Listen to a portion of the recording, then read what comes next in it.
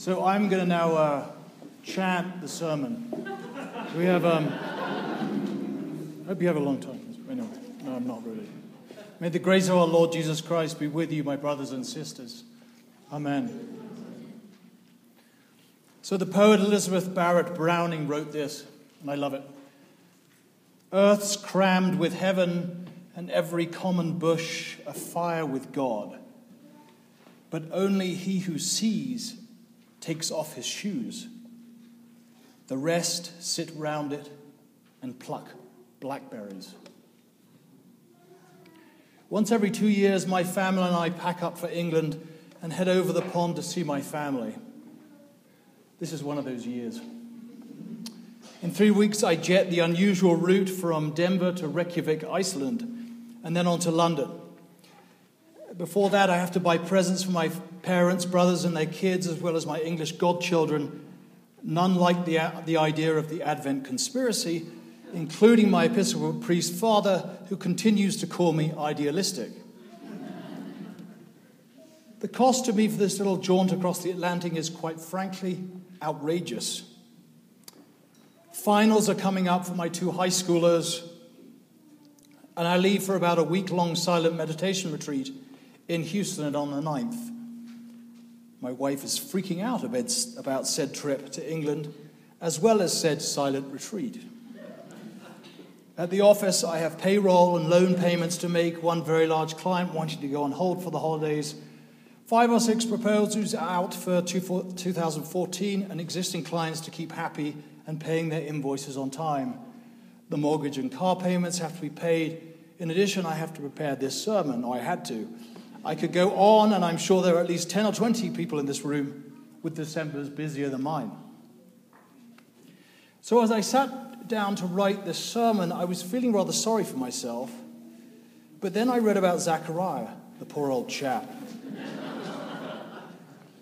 He's just been into the inner chambers of the Jewish temple, a place so holy that one more door in, and there's only one person on the planet allowed in there. And then only once per year on the Day of Atonement. So surrounded by the fragrance of fresh incense, amid the pungent smoke of burning ox, goat, and sheep flesh on the 24-hour burning sacrificial fires, Zechariah chants the ancient prayers of the Jews. Hear, O Israel, the Lord is our God, the Lord is one. Blessed be the name of his glorious kingdom forever and ever. And you shall love the Lord your God with all your heart and with all your soul and with all your might. And these words that I command you today shall be in your heart. And you shall teach them diligently to your children, and you shall speak of them, and you shall bind them as a sign on your hand. They shall be for frontlets between your eyes, and you shall write them on the doorposts of your house and on your gates. But through the holy chanting comes a voice. Zechariah, don't be scared. Angels always say that. I don't know what it is. As Zechariah opens his eyes and looks up, there in front of him is a vision of the angel. A brief aside here. This passage always reminds me of a translation of the angel's words by an old chaplain at my very traditional English boys' prep school. It went something like this. This is the angel speaking. Look here, old chap. I know you and the better half are getting it on a bit, but God has listened to your prayers for a nipper, and he's decided that your wife will indeed be able to produce one. Now, there's one thing that's quite important. You must call him John.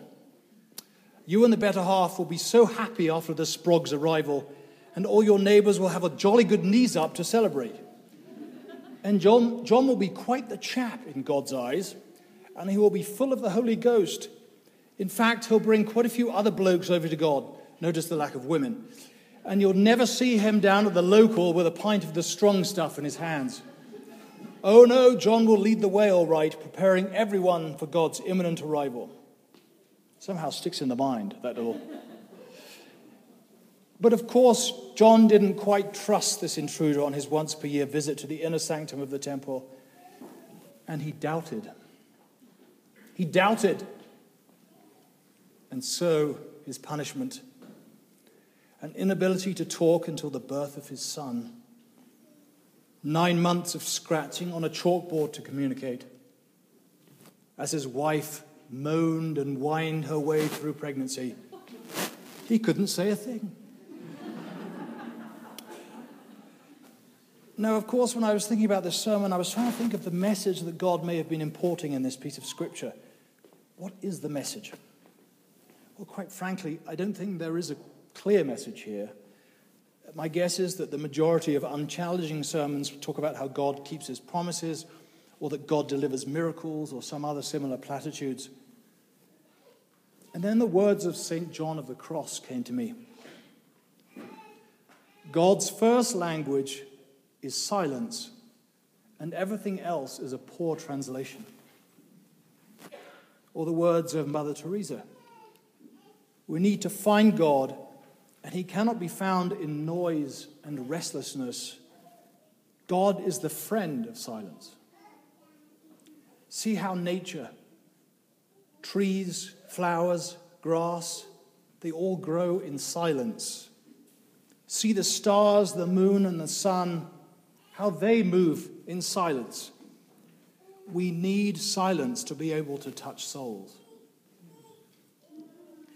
So if anything, God was doing Zechariah a favor by taking away his ability to talk.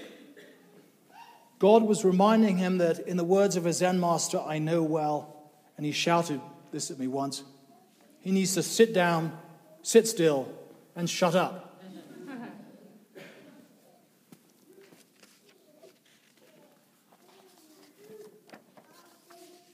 So back to our hectic activity of this time of Advent. I'm lucky, very lucky, that I'll be taking a week in which I will take a vow of silence for an entire week in a convent in Houston. I will be reminded that the frantic activity surrounding it is of little consequence. It's of such little consequence that I hope to be able to chuckle as I pack my bag for England and watch myself and the rest of my family get increasingly anxious as the flight time approaches. And being deliberately silent in what in churchy language is called praxis, a spiritual practice designed to move us closer to God, and therefore more whole, more happy, and more fulfilled in life. It is, of course, not the only praxis, but in today's ridiculously noisy, busy world, it may well be the best. So throughout Advent, I invite you to emulate Zechariah and shut the hell up. Those of you who are skeptical should not underestimate the importance of the practice of silence in daily lives. Silence can have a very profound impact in the way we think, our daily actions, and our relationships. Very often we are surrounded with noise all day long, and to keep moving from one task to the other without taking a break to think, to reflect, to introspect. But for all these things, you require silence. Here are what I term the 5 pillars of silence. 5 profound reasons why we should practice some sort of silence in our daily lives. 1, silence gives your mind room for introspection. Sit still and observe for 5 minutes, 10 minutes or more. It doesn't matter. Take a while to observe what your mind is doing.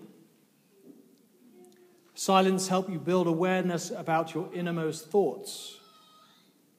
After a while of observing, you can get to that core of your being.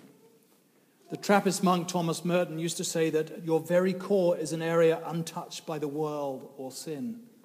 It is the divine essence. Silence brings clarity to thought. Imagine a crystal clear pond on a frosty morning, or the perfection of a high-grade diamond. Then imagine a thought as clear as that. The clarity of silence gives you the pristine gift of wise choice. So often we are not the master of our own actions. We're the products of choices poorly made. Silence allows God more space to work in our lives in order that our choices are judicious and wise. And wise choices will ultimately lead to a beautiful life.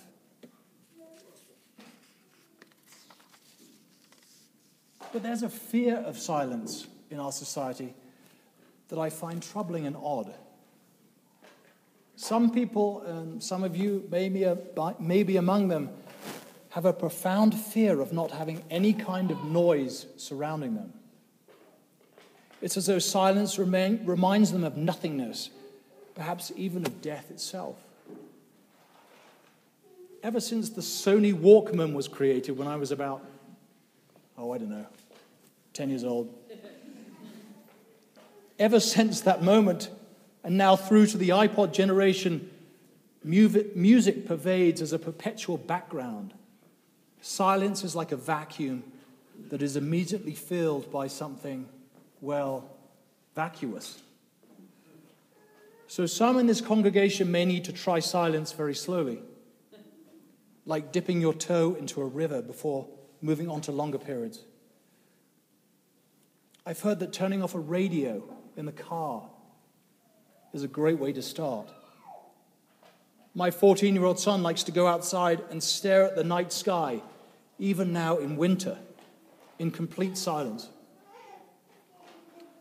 I encourage you to try to find that toe dip for yourself, whatever works. Only then will you be able to see, take off your shoes, and realize that the earth's crammed with heaven, while everyone else is on their iPod plucking Blackberries. Amen.